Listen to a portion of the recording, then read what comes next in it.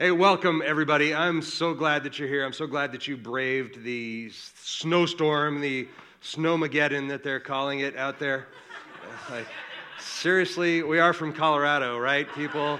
So this is like, I guess you look out and go, I think it snowed. That's what we ought to be saying. I think it snowed, but it's not stopping me from going anywhere. I heard people say yesterday that the lines at the grocery store were just like down the aisles and around because people like, they're buying bottled water and provisions for the long haul.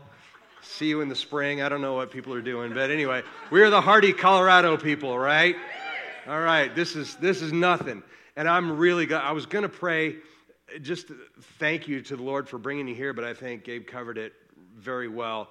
But I think God always, he number one, plants a message in my heart that he wants for his people to hear, but then he's always so faithful in giving you a little prod, saying, hey, you need to get there. And I think the people that need to hear what God has for them are here. I don't think every message is for everyone, but I think the people specifically that are a part of this body and need to hear this message are here. And I'm always just so thankful that God brings you here and that he gives me a word. Now, on that, I had my message written last week in the middle of the week, and that's fairly recent. And, you know, from the history in the past was that we would have our messages planned out months ahead of time and written at least, a few weeks ahead of time. So I had this message written on Wednesday. And yesterday before service, a couple hours before service, I walked into the house and Gabe's like, how you doing? How's the message going? And I go, it's going fine, I guess. And she goes, well, what's wrong? And I go, well, I had it planned. I had my notes down. I had everything. And then as I'm driving home from the grocery store moments ago, the Lord highlighted something to me, and now I've got to change my message and include that and I couldn't let go. And I'm glad. I'm glad that I listened to that, because as I taught this message last night, there was such life in that. And so anyway, so you get to hear the new and improved, revised message as of 24 hours ago. So we're going to follow kind of the path that we had been doing. The first couple weeks, we talked about different scriptures related to our mission statement. And so we're going to do that again. We're going to continue through that. This will actually be the last week where we're kind of working our way through our mission statement. But our mission statement is this: Discover Community Church is a place where the body of Christ will be encouraged and equipped to use our spiritual gifts in order to actively care for our neighboring community and to be doers of the word and not merely hearers, encouraged by witnessing the fruit of local outreach firsthand, equipped by ongoing study of the word to hear his direction. Now, in the last couple weeks, we worked through 1 Corinthians 12:7 about our spiritual gifts, and James 1:22 about being hearers, or being doers of the word and not merely hearers. Today, we're going to go into that section, 1 Corinthians 12:27, where it says this: Now you are Christ's body, and individually members of it. Okay, a lot of us have heard message after message after message about being the body of Christ, right? Most of us have. There are some who haven't, and so I kind of want to touch on what that means, just to make sure that we're all on the same page before I go ahead. It's one danger is you start preaching to a certain audience, and there are people who are like, I don't know what that is. I don't get that. Okay, especially when you start talking about the body of Christ. You say things like, you are the body of Christ, or this is the blood of Christ, this is the body of Christ. You talk about it like that, that can be a little freaky if you're not a Christian. Or if you're a new believer, like maybe that's the first time and you don't really understand what that means. That can actually be something that becomes a stumbling block to people, like they're talking about eating the body of Christ and literally drinking his blood there. I don't know about that.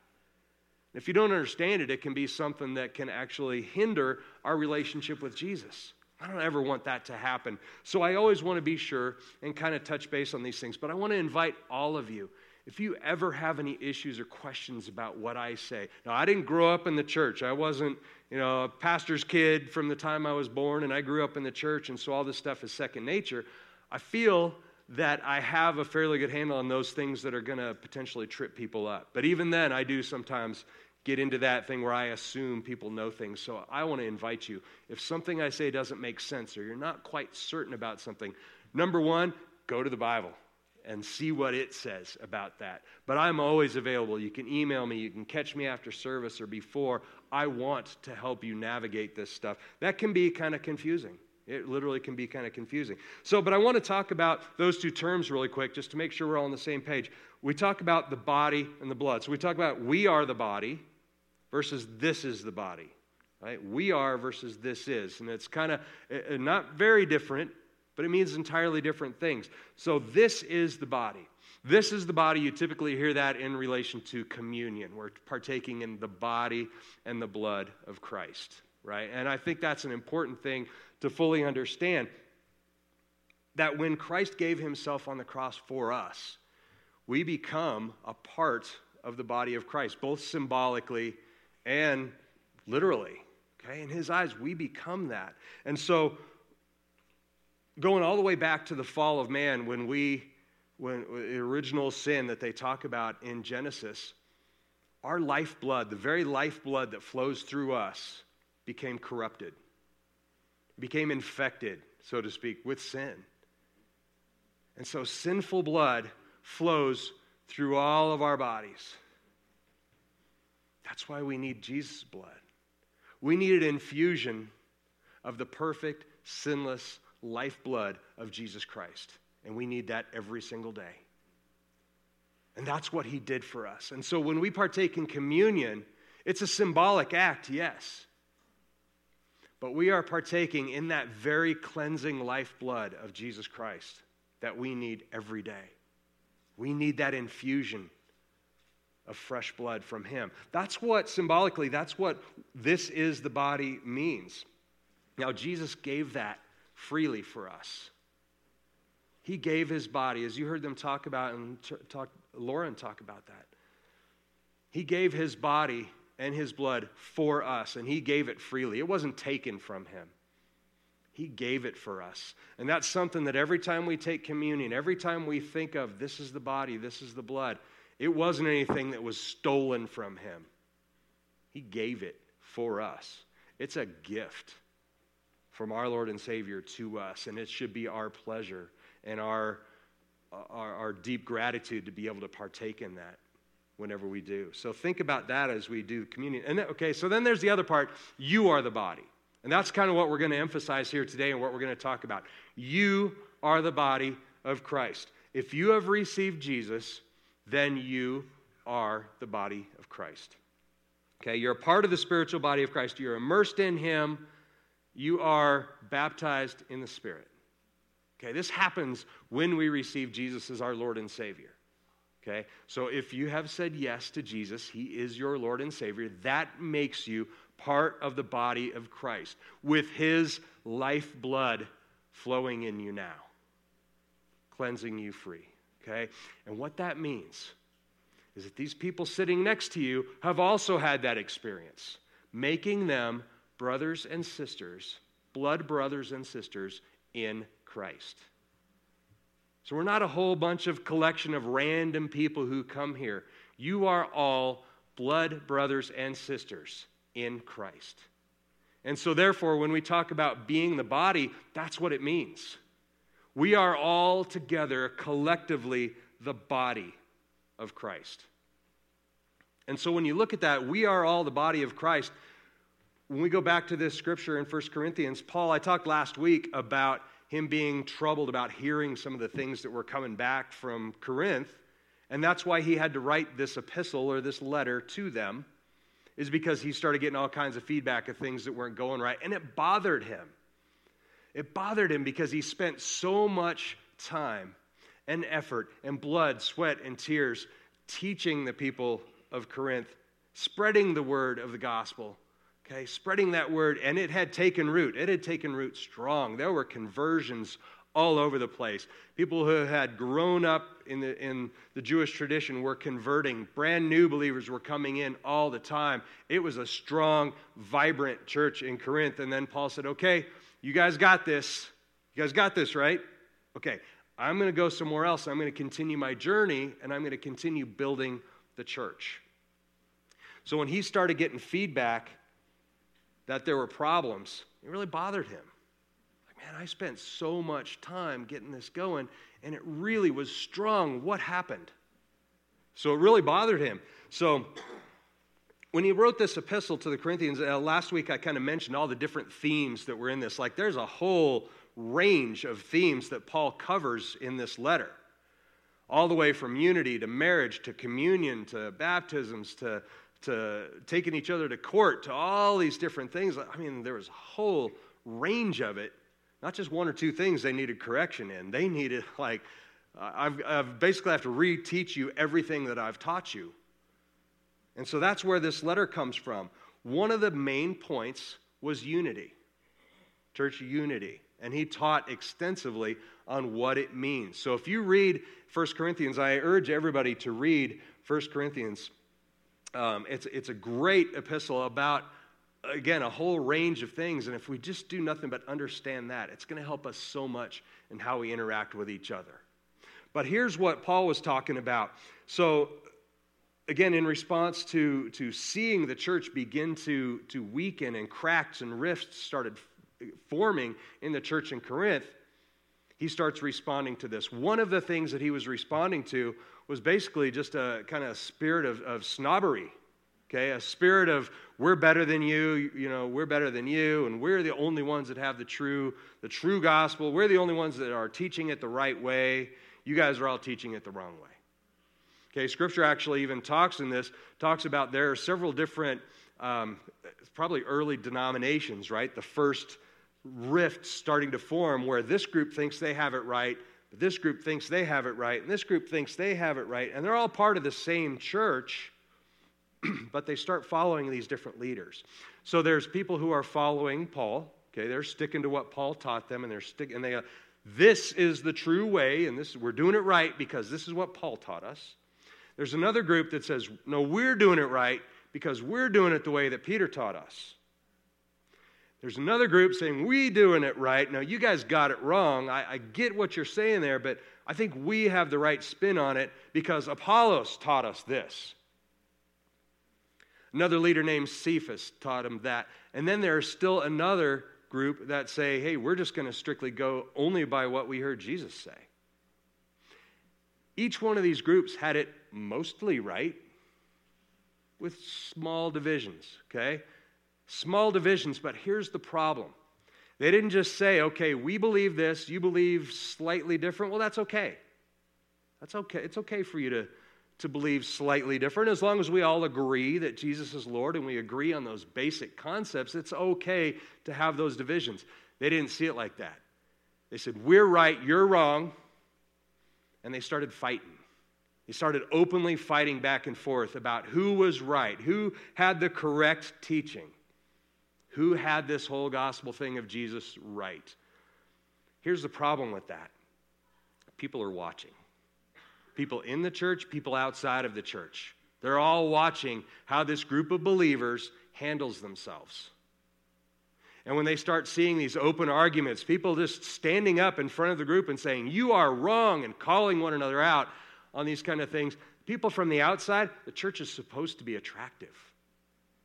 It's supposed to be something that draws people in. But when they come in out of curiosity or whatever it is that brings them there, they see this group of people arguing and bickering back and forth. And what do they say? Well, they're just like us.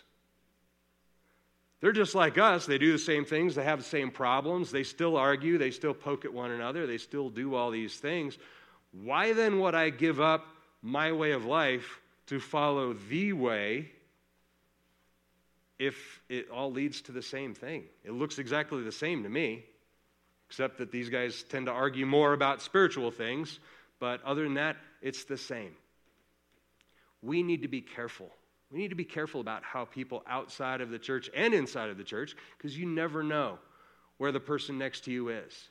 Are they a brand new believer, or are they seeking Jesus? Are they trying to make that decision? They're looking at what you say. They're looking at how you say it. They're looking at how you carry yourself in your life. They're looking at whether you argue, whether you steal, whether you cheat. They're looking at us, and they're watching us, and they're going, okay, that's what a Christian is like. Do you want somebody looking at you and the way that you carry yourself throughout the day and saying, that's what a Christian is like. I want that. Or do you want them looking at you and saying, yeah, that's what I thought Christians were like. I have no need for that. That's what I did for 40 years of my life. Thankfully, God can redeem everything. Another thing that was going on here at this time was that the church members were suing each other. They were suing each other like crazy over all kinds of things, big things, little things, libel, slander, business deals between church members. They were going crazy, suing each other. And here's a little background on why this happened and how this happened, okay? At around this time, around the first century, the profession of being an attorney, being a lawyer, it was blowing up. It was one of the fastest growing professions that was out there, okay? So Rome was cranking out attorneys by the dozens, by the hundreds. There was a glut of brand new, fresh attorneys out there, all looking for work, all looking to make a name for one another. Okay? And like anybody who's trying to make a name for themselves, they want to make a splash. They want to get out there. Number one, they want to work, so they're looking for work. But they're trying to do something that's public and open and so that they can make a name for themselves as a new attorney. This was a big problem back at those days. Attorneys were always available if you thought you had been wronged. Okay? I think way back then is when the phrase was first coined, if you've been injured, call me now. Send a runner to me now. Send a messenger. I think it was Franklinus Azarius was, that's what it said. That's not in the Bible, by the way. But I think I read that somewhere. Anyway, there were so many of them that were suing each other. And they were suing each other. And that's why Paul had to step in and settle this. They start writing letters as a church, individually, okay? Paul starts getting bombarded with letters from church members saying, hey, we're having this dispute. What do you think about this? What do you think about that? How should we do communion? Can somebody who's divorced be back in the church? Can women stand up and talk in church? Can they teach in church? What about this guy who wants to sue this guy? What about, they start bombarding him with all these different letters and questions saying, settle this for us because this is tearing us apart. And so Paul's like, people, come on. It's not like email where your box starts filling up. He's starting to get these letters from all over the place trying to settle all these disputes. So Paul actually gets to the point where he says, okay, all right, I'm going to send Timothy to you. Timothy was Paul's disciple, real close associate. I'm going to send him to you, and he'll sort this out. Okay? That's a whole nother message for a whole nother day. Timothy gets there, and he starts straightening things out. But obviously then Paul quickly realizes, hey, I have to write these guys again. And I have to explain to them how to handle each one of these things in proper church protocol. Okay, and protocol is not all about, hey, we need to keep order in here. Protocol is about keeping our actions from negatively influencing someone else, because you never know who's watching you. It's important. So remember, okay, when you read this, when you read 1 Corinthians chapter 12, and I urge you all to read the entirety of chapter 12, at least, in context of what we're talking about here. But I'm going to read a big chunk of it. This is 1 Corinthians 12, verses 12 through 27. Now, if you want to follow along in your Bibles, depending on the translation that you have, I'm using the NASB, which is the New American Standard Bible. Quick word about that. The New American Standard Bible is the one that I typically study from, and it's the one that I typically teach from. And the reason I do that is because it is a formal equivalent translation, meaning that they translate from the Greek or from the Hebrew or from the original language as accurately as possible, word for word, okay? Sometimes without regard to how well a sentence flows, okay? They're just translating the words and the thoughts, and I think that's important. I'll explain that a little bit later, why I believe that's important. But that's what I use. If you use an NIV or an NLT or whatever the translation that you use is, they're all the modern translations are good. But there are differences between a dynamic translation and a formal translation. A dynamic basically just means, hey, we're going to add a couple words here and there to kind of make it flow as a sentence. to make it make sense. They're not adding scriptural, doctrine, or they're not adding theological concepts. They're just trying to make it flow better. But sometimes the words get changed a little bit to help that flow. And I think it's important that we look back at what the original words were. So in any case, we'll go into this. For even, I'm going to read it out of here, I think. Okay. For even as the body is one, and yet has many members, and all the members of the body, though there are many, are one body, so also is Christ. For by one Spirit we were all baptized into one body, whether Jews or Greeks, whether slaves or free, and we were all made to drink of one Spirit. For the body is not one member, but many. If the foot says, because I'm not a hand, I am not a part of the body, it is not for that reason any less a part of the body. And if the ear says, because I'm not an eye, I'm not a part of the body, it is not for that reason any less a part of the body. If the whole body were an eye, where would the hearing be? If the whole were hearing, where would the sense of smell be?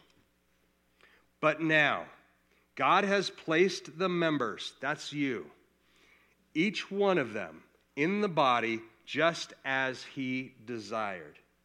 If they were all one member, where would the body be? But now, there are many members, but one body. And the eye cannot say to the hand, I have no need for you. Or again, the head to the feet, I have no need for you. On the contrary, it is much truer that the members of the body which seem to be weaker are necessary. And those members of the body which we deem less honorable, on those we bestow more abundant honor. And our less presentable members become much more presentable. Whereas our more presentable members have no need of it. But God has so composed the body, giving more abundant honor to the member which lacked, so that there may be no divisions in the body, but that the members may have the same care for one another. Now listen to this part. And if one member suffers, all the members suffer with it.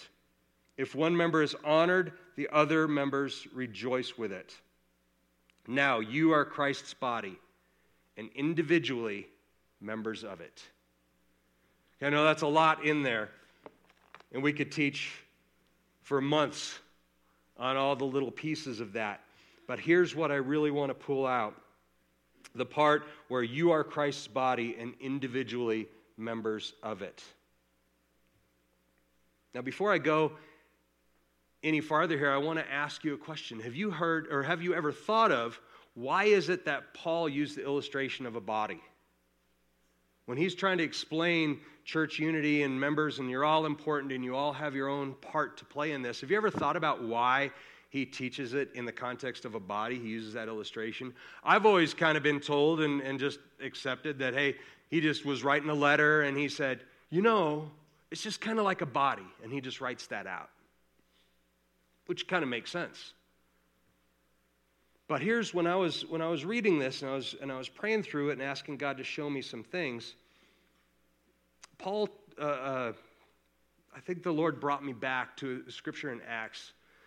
Paul, the Apostle Paul, who wrote this, was actually Saul at the time when he was converted to Christianity, okay, on the road to Damascus. I'm not going to tell the entire story, but I'm going to tell a little chunk of it.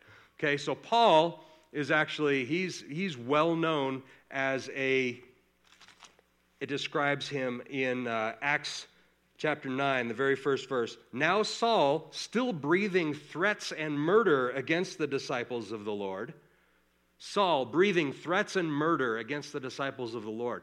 He goes to the high priest and he says, hey, there are these Christian converts, or they called them the Way back then, who are scattered all over the place. Would you give me authority in your name to go round them up and bring them back to Jerusalem for trial, for stoning, for imprisonment, for variety of things? So the high priest actually writes Saul a letter and says, yeah, here's your authority. You go do it. Go do it. So Paul's marching orders, he's breathing threats and murder against these people, and now he's got a piece of paper that says, hey, you go do it. So that's where he's going. He's on the road to Damascus. Damascus is in Syria. He's heading out there because he's heard there's big pockets of Christians or the way that are out there. And so he's going out there. On the road, he meets Jesus. On the road, he has an encounter with Jesus. And here's what Jesus says to him. Saul, Saul, why do you persecute me? To which Saul's going, okay, he immediately recognizes Jesus for who he is. The Bible doesn't exactly explain how and why, but clearly, if you're in the presence of the Lord, you're going to know it. But the important thing is he says, Saul, Saul, why do you persecute me? And Saul is going, okay, I know who you are. I've never done anything to you. But wait, but I am persecuting your followers. I am tracking down your followers. So what you're saying to me is that they are you, and you are them. Paul has a revelation at that time that Jesus' followers are inseparable from him. Christ and his followers are one and the same. When you persecute a follower of Jesus, you're persecuting Christ himself.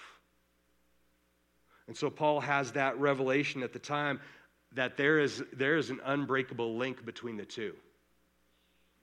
And so I think when he goes back and he's trying to explain how we should all act and how we should all treat one another, he's not just pulling up a random illustration. He's saying, wait, you are literally the body of Christ, and you're all a part of his body. So some of you are eyes, some of you are ears, some of you are legs, feet, noses, but we're all the same body. And a body that operates without one of its pieces is handicapped. Plain and simple. And Paul is seeing that, and so that's a revelation that he has. So you go back to 1 Corinthians 12:27. If we just grab that one section, 1 Corinthians 12:27. Now you are Christ's body and individually members of it. Okay? The thing to understand there, or the thing that I want to pull out right here is individually. The word individually. A lot of people think that when you become a Christian, you assimilate into Christianity. Okay, we've all seen the stereotypical things where, okay, you show up to church on a Sunday and all the ladies are wearing the same dress and all the guys are wearing a suit, and, the women have a bonnet on and the kids are all acting the same, and we all speak and do and think and we all act the same, right? We all assimilate into this body. Paul is clearly saying here that we don't assimilate into this body. We are all different. We are all gifted differently. We are all different and individually. This is where some translations differ. They say, all of you are part of it. Well, if you read all of you are part of it, you go, okay, we're all a part of this thing.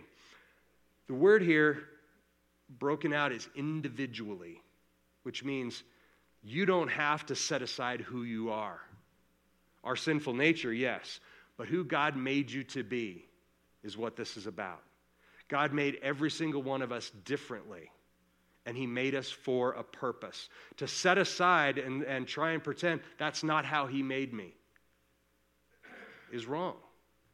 We have people, one time where it manifests itself a lot is in our security team. We have an amazing security ministry here. It's incredible. But some people see that we have that ministry and they're like, well, shouldn't they set aside that nature, that aggressive, that sheepdog kind of mentality? Shouldn't they set that aside and just be gentle, kind Christians? That's not who God made them to be. If you have a conversation with anyone on our Shepherd's Watch ministry, you'll see God made them that way and gave them a burden to protect all of us. And that's the way it is when God has gifted you with something. You have a burden to use that gift in this body.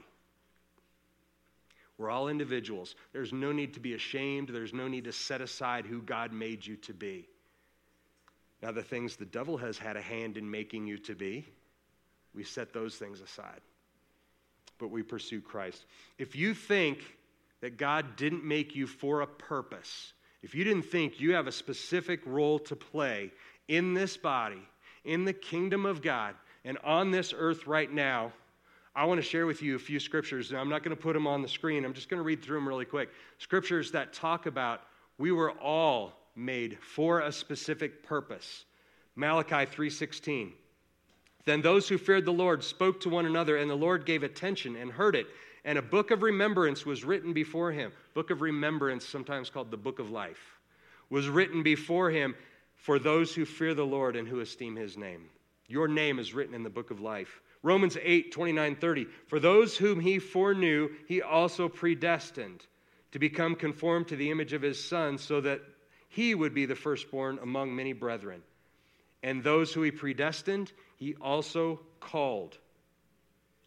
And those who he called, he also justified. And those who he justified, he also glorified. You have been predestined, you have been called, justified, and glorified for the purpose that he has for you. Ephesians 2:10, for we are his workmanship, created in Christ Jesus for good works, which God prepared beforehand that we should walk in them. Last one, Psalm 139:16. You saw me before I was born. Every day of my life was recorded in your book. Every moment was laid out before a single day had passed. You ever get the feeling that this world could do without you? Like you're a mistake? Like, why am I here?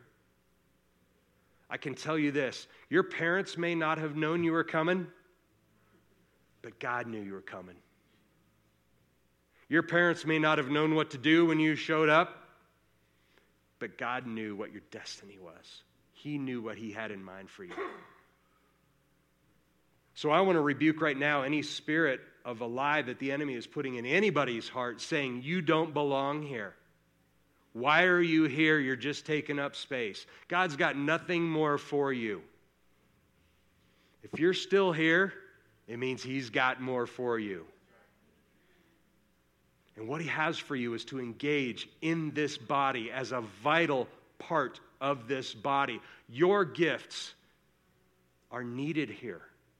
There's no one else here who can do what God has predestined you to do. And he brought you to this body that your gifts would be used in this body.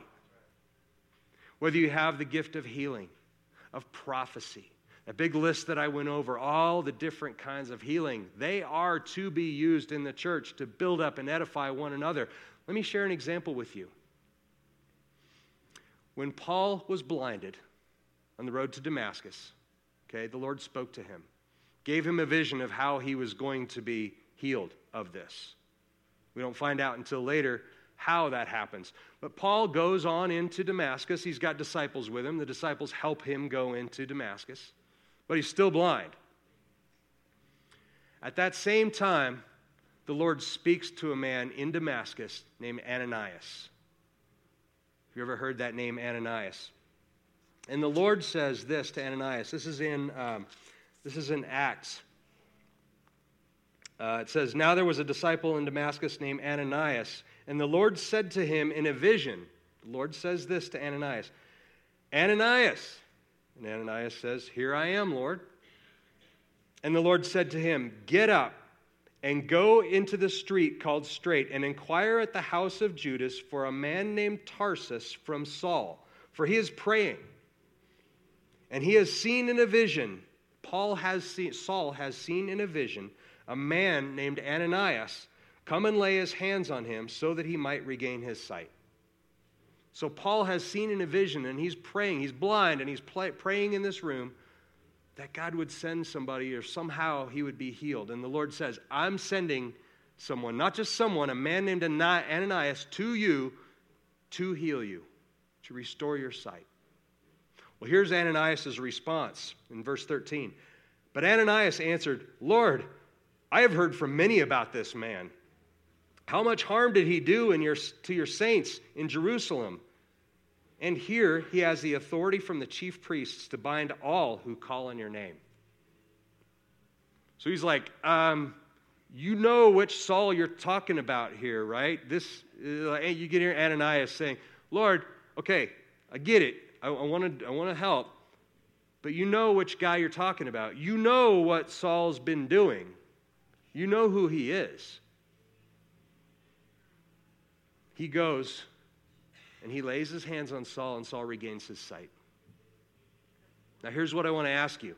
How many times has the Lord convicted us to go speak to someone, to lay hands in healing on someone, to simply pray for someone, or to bring groceries to someone? Whatever it is he's asked us to do, how many times have we said, not me? I've got all kinds of reasons why I can't. I'll tell you, for me, I've had that happen. I've had the Lord call me to do something, and I'm like, but I need to be somewhere in 10 minutes. I'm supposed to be at the hospital because I was going to pray with somebody. That's ministry too. And I've set aside what God has called me to do. Or just that little prompting.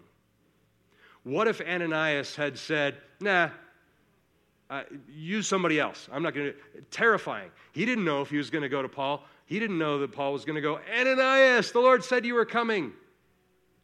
Paul may just as well have stoned him on the spot. Paul oversaw the actual stoning death of Stephen not that long ago, and everybody knew about it. Paul was a bad dude. Saul was a bad dude. They knew what the danger was, and still, even in his reluctance, he said yes. What if he'd have said no? What if he'd have said no? Chances are he would have heard of Saul getting healed anyway, regaining his sight. It wasn't that big a town at the time. He would have seen Paul going around and preaching and then ultimately starting more churches and ministries and his conversion and all this. God gave Ananias the opportunity to restore his sight and thus give him faith in the Lord that he is who he says he is. Ananias had the chance to be used in that way. What if he just said no and found out later that he missed it? Because God's will is still going to be done. God would have found someone else or used someone else, or there would have been another way. Maybe it would have looked differently. But Ananias would have missed out on the blessing of going, God used me. The Lord Jesus Christ used me to heal that man. And look what he's doing.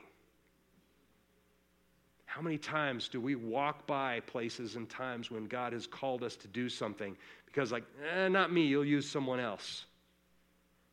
I can promise you that if we are faithful to what God calls us to do, we will be blessed through it. Not only will we be blessed by seeing the fruit of that, which is in our statement, blessed by witnessing the fruit of local outreach, encouraged by seeing our gifts in action. Ananias would have missed all that. So I want to take a second and share a couple more testimonies. We did this last week, and I feel like the Lord wants us to do this. We won't do it every time. But specifically in this, I want to ask if anybody has a testimony that they would like to share, where the Lord either used them to speak healing over someone else, or if they were healed by someone speaking to them. Okay, so I want to do that right now. Does anybody have a hand? Okay. Is this on? Hi, I'm Emily, for those of you who might not know me. I injured my neck when I was a little girl. I was in gymnastics, and so it's been a recurring kind of theme. I'll just, pick something up, and all of a sudden I can't move. And I was exercising right before Christmas and totally did something, tweaked it, and I was in a lot of pain. And I asked the prayer team here to pray for me, and they laid hands on me, they anointed me with oil, and they prayed. And I just believed that night with them that God wanted to do something.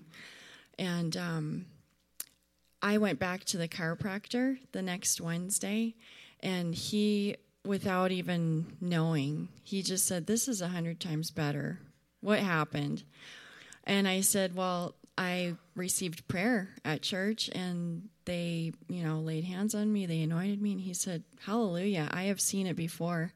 And so that was confirmation. I felt it. I knew it. I knew God could do it, and if he was willing, it would happen. But I just, I was so encouraged by that, and I wanted to share that. So if there's something you're dealing with, do not hesitate to ask our prayer team, because they are so willing and God is so willing to. All right. Thanks, Emily. Anyone else back here? Amma, how you doing? Hello, my name is Sama, and I do home visit for elderly. I go to their homes through agency. And most of the time when they ask me, I said, Sundays, I'm not working. And for so long, I was not working on Sundays. But then this particular person, God just laid on my heart to stop that you don't work on Sundays, just go and work for her. And before then, people have gone to her house and they stopped working for her because she's kind of very difficult. So I said, okay, so I just live there. Nobody wants to go there, so I just live there the whole time. I don't go home, except maybe if I'm ill, then I can take permission and leave. But when I went with her, I never was sick. So Sunday or Monday or whatever, I was still there. And she is not a Christian, but what she likes is to make meal from the scratch.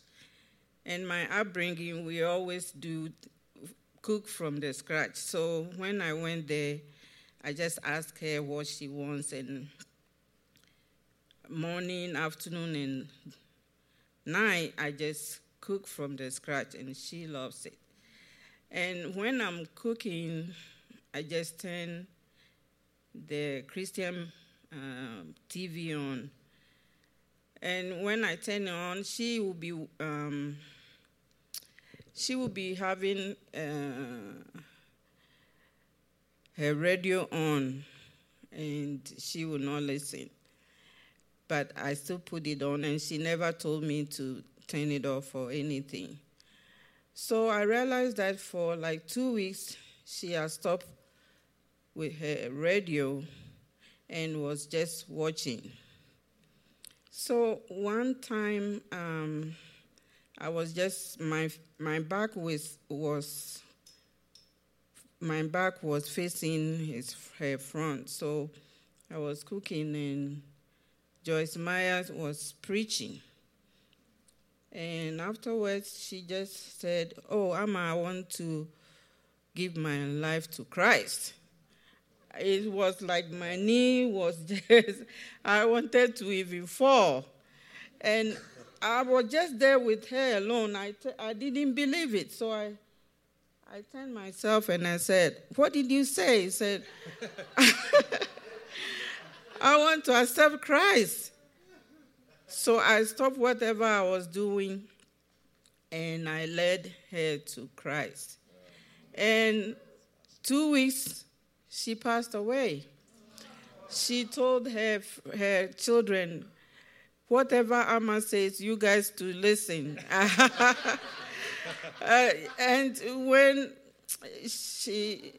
one time she couldn't breathe, and I called 911.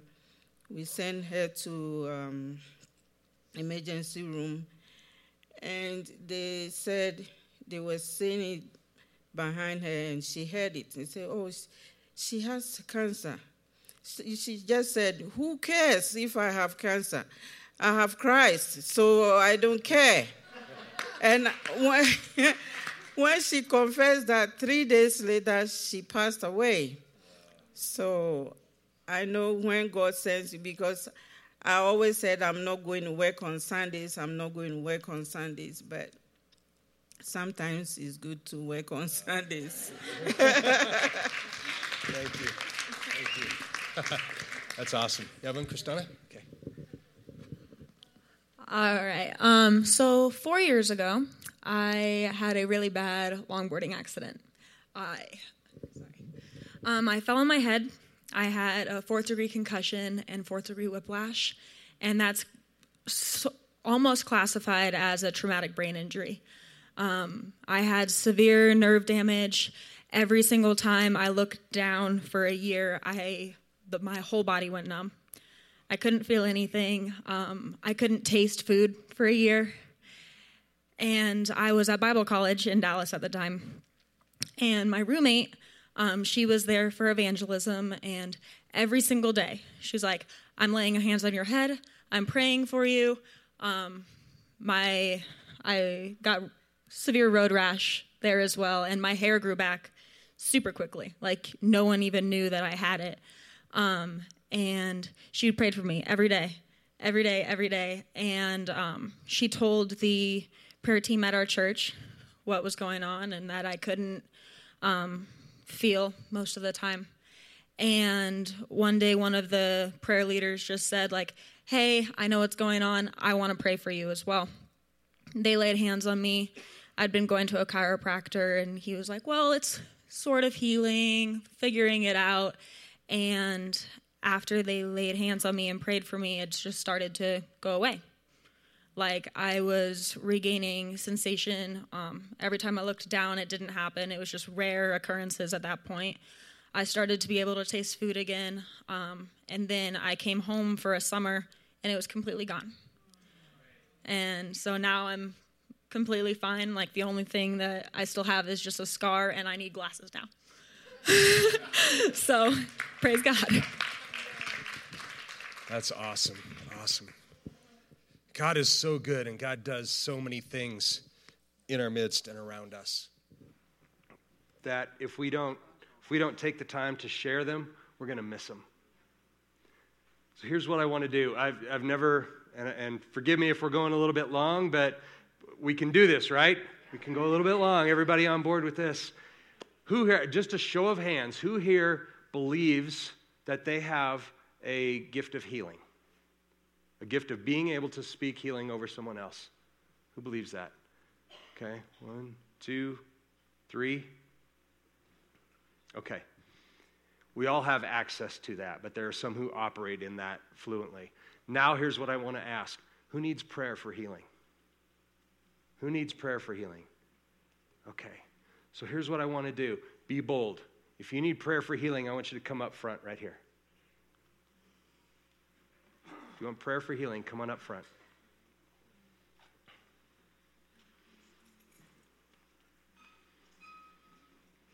All right. Now, those who said they have a gift of healing, I want you to come up and help me surround these people. So those who raise the hand saying you have a gift, come on up. It's okay. If you didn't raise your hand, you can come on up. You can come on up. All right. The rest of you, we are a body of believers, and we are here to lift up and encourage one another. So if you just want to extend a hand forward and just join us in this. Heavenly Father, we just pray right now that your power would come down to this place right now. Lord, you are a healer, and your heart is to heal those who need it. And so, God, everyone here who has boldly stepped forward and said, yes, I want healing, I need it, and I know that Jesus Christ, my Lord and Savior, is the one who can heal. Yes, Lord. He is the healer. And so right now, Lord, we just claim your healing over all these people who are just calling out in your name. We are calling out in desperation, but more than that, we're calling out in expectation that you will heal these people right now in Jesus' name. We just bind any lie of the enemy that says this cannot happen, this doesn't happen anymore, that healing is all just made up and manufactured. We bind that lie right now, and we accept the power of Jesus right here in this place. The power of Jesus to heal the lame, to heal the sick, those who have mental disorders and issues, bone problems, blood problems, lung problems, anything that is not the way that God intended us to be. Lord, reset our bodies to the way you made them to be, not the way that the devil has lied and stolen and destroyed, and decay and death has started to set in. Lord, we claim your victory over your children here who are seeking it right now. Father God, we claim your healing, that you can be glorified in this place, not so that we can be, But our faithfulness, God, will allow you to be glorified in this place. And so we claim that healing right now.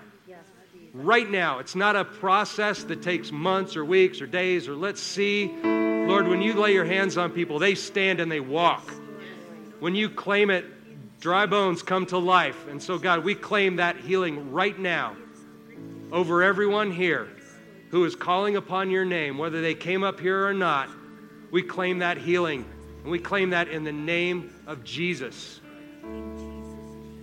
Father, we thank you for what you are doing in this place and in these people. Thank you, Lord. Hallelujah for what you do. In Jesus' name, amen. Thank you, guys.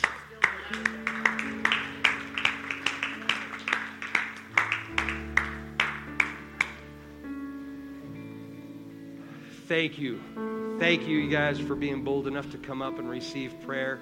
Thank you for being bold enough to come up and give prayer. For all of you who participated. We're going to take a second right now and we're going to a time of communion. We're going to celebrate what the Lord does for us. Okay? And so as we partake in communion, you can do it at the crosses where we have juice and bread. And you can serve yourself. Gabe and I will be up front. We've got wine and bread and gluten-free crackers. We'll serve you up here. But I'm going to have Weston come up in just a second, and I'm going to have him lead us through the actual act of communion. But let's have this be a time of response where what God has shown us, where what the Lord has spoken to you through this message, let that solidify in your heart.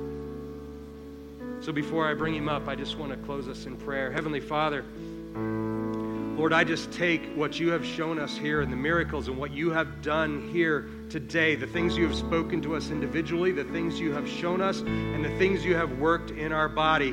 Lord God, I just claim that to be truth. And I stand against the enemy's schemes who's going to immediately start trying to steal that truth and what you have done here today away from us before we even make it to the door. The enemy's going to start in, and so I just bind his voice right now. Lord, we accept your truth. We accept what you speak to us, and the Spirit of God only is the only spirit we will partner with.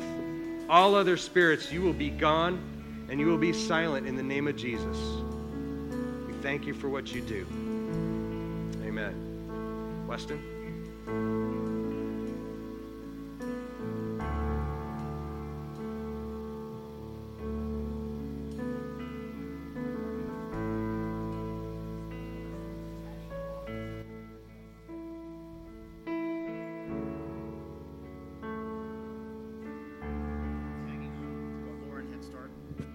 Tagging on to what Lauren had mentioned in her sharing time in the music, and Bob's a wonderful message on exhorting us to believe in who we are in Christ and our uniqueness. I'm reading something out of John chapter 6. This is where Jesus had just performed two major miracles. One, he fed over 5,000 people with a few fish and loaves and had 12 baskets left over. And then he goes on to walk on the water just after that. And, of course, his disciples are seeing all this. They're in the midst of seeing all this. And this is out of John chapter 6, starting at verse 26, when the disciples had already experienced and seen all these miracles with their own eyes. Jesus answered them and saying, well, they were saying, they were wondering, how can we do this kind of stuff? Jesus said, truly, truly, I say to you, you seek me, not because you saw signs, but because you ate the loaves and were filled.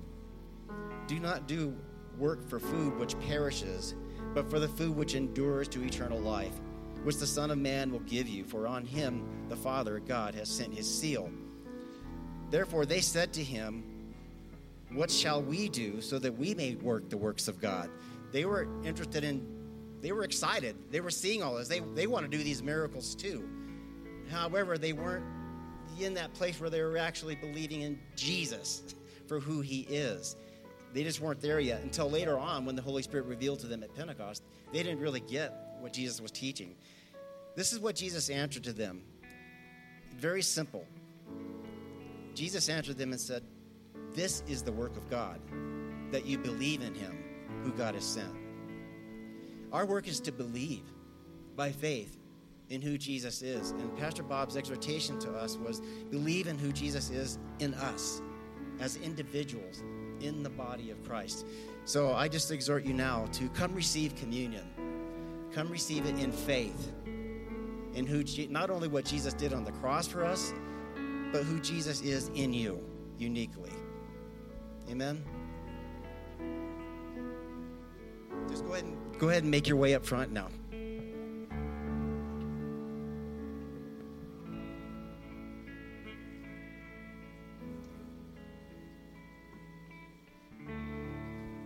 I have in my hands and multiply, God, all that I am, and find my heart on the altar again. Set me on fire, set me on fire.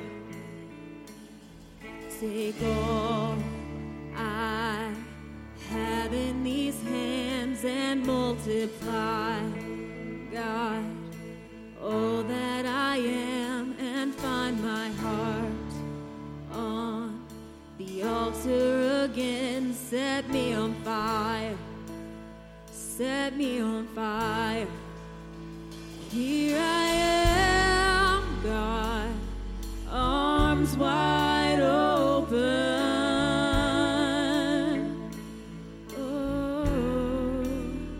Pouring out my life, gracefully broken.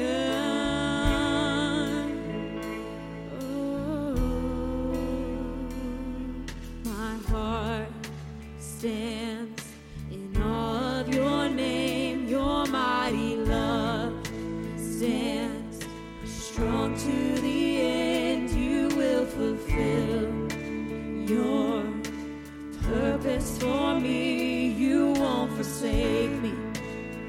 You will be with me. Here I am, God, arms wide open.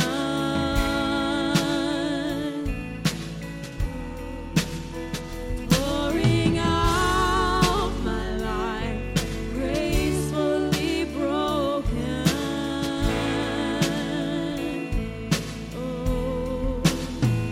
Here I am, God, arms wide open.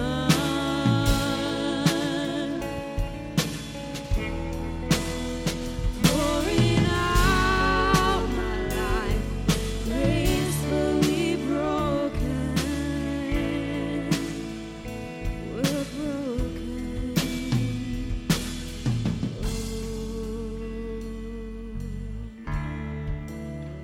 We come to you, God,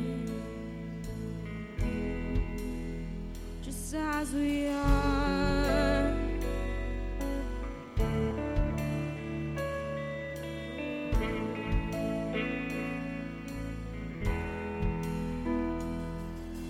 All to Jesus now.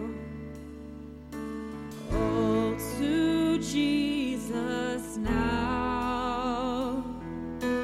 Holding nothing back.